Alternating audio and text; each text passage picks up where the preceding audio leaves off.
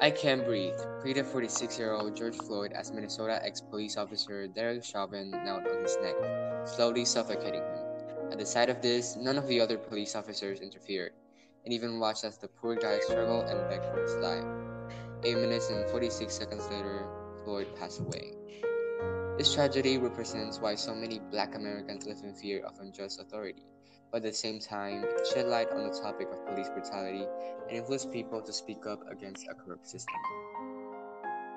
We're Evan, Lisbania, and Melissa, and you're listening to the first episode of the Through the Magnifying Glass podcast. Today, we'll have a discussion about racism and police brutality, two related social issues that to this day affect our society. Before starting, we should establish that racism is the oppression of people of color based on a socially constructed racial ranking that favors white people. Racism has been a social issue since many years ago, and as a society, I think that we have the moral obligation to get rid of this problem. Definitely. Racism is one of the biggest problems that affects many people in this world, both physically and psychologically. An example of physical abuse of racism is police brutality, and that is also today's focus. So, who would like to start with the definition of police brutality?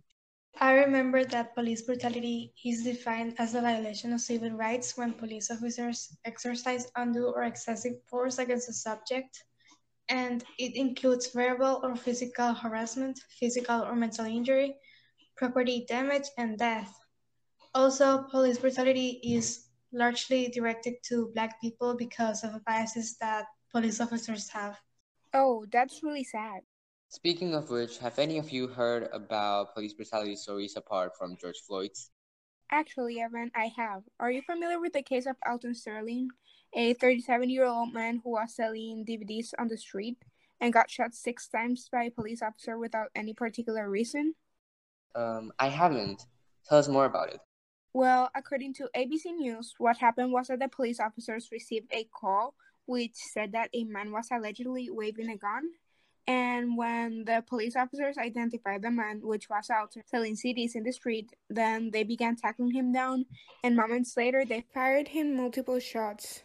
After all this happened, the police officers excused themselves by saying that they killed him because they were fearing of their lives, and that is something that was impossible because they had Alton pushed down the street pointing him with their guns. After all those things happened, the only consequences that the police officers had was that the one that killed him was expelled, and the other one was suspended for 3 days.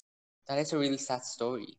I get the feeling that these police officers took advantage of their power to enforce their own racist agendas. Exactly. It seems like police officers think that they can do anything they want just because they're the law. But they fail to perceive that we all are humans and no one should be inferior or superior to the other. Very wise words, Liz. By the way, I have heard of another police brutality case. Should I share it? Please. According to annual reviews, on September 16, 2016, in Tulsa, Oklahoma, police officer Betty Shelby fatally shot Terrence Crutcher, an unarmed 40-year-old Black man.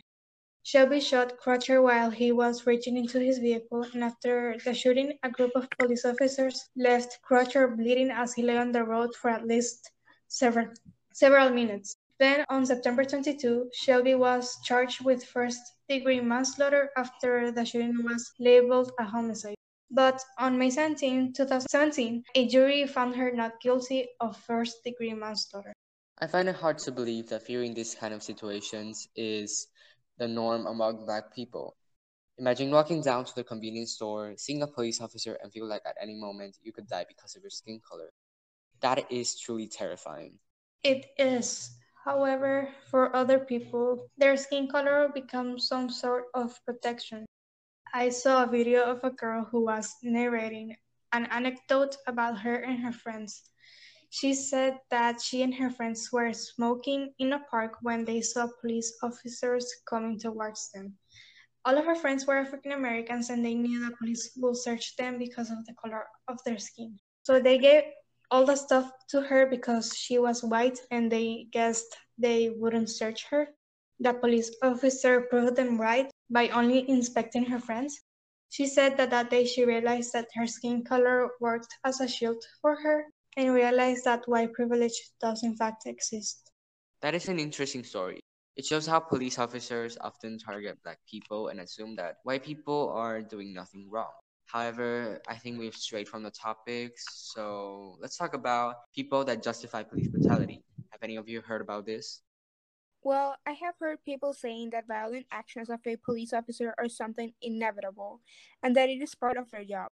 Yes, police officers have to face all sort of dangers in their jobs, and oftentimes they face the need of defending themselves. But facts prove that in many cases, victims of police brutality are unarmed black people, and that they are viewed as a danger.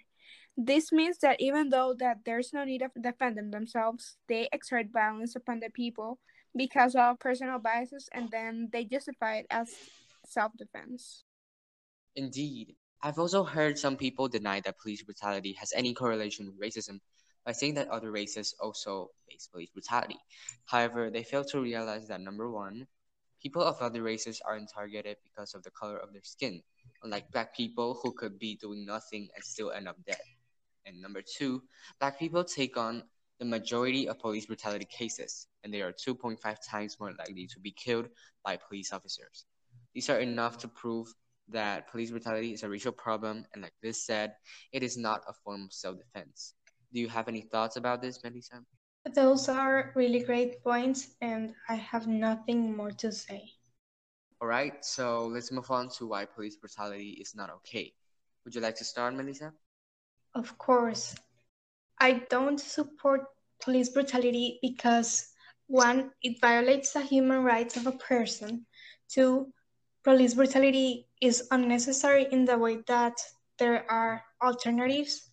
And three, it is abuse of power that should not be tolerated.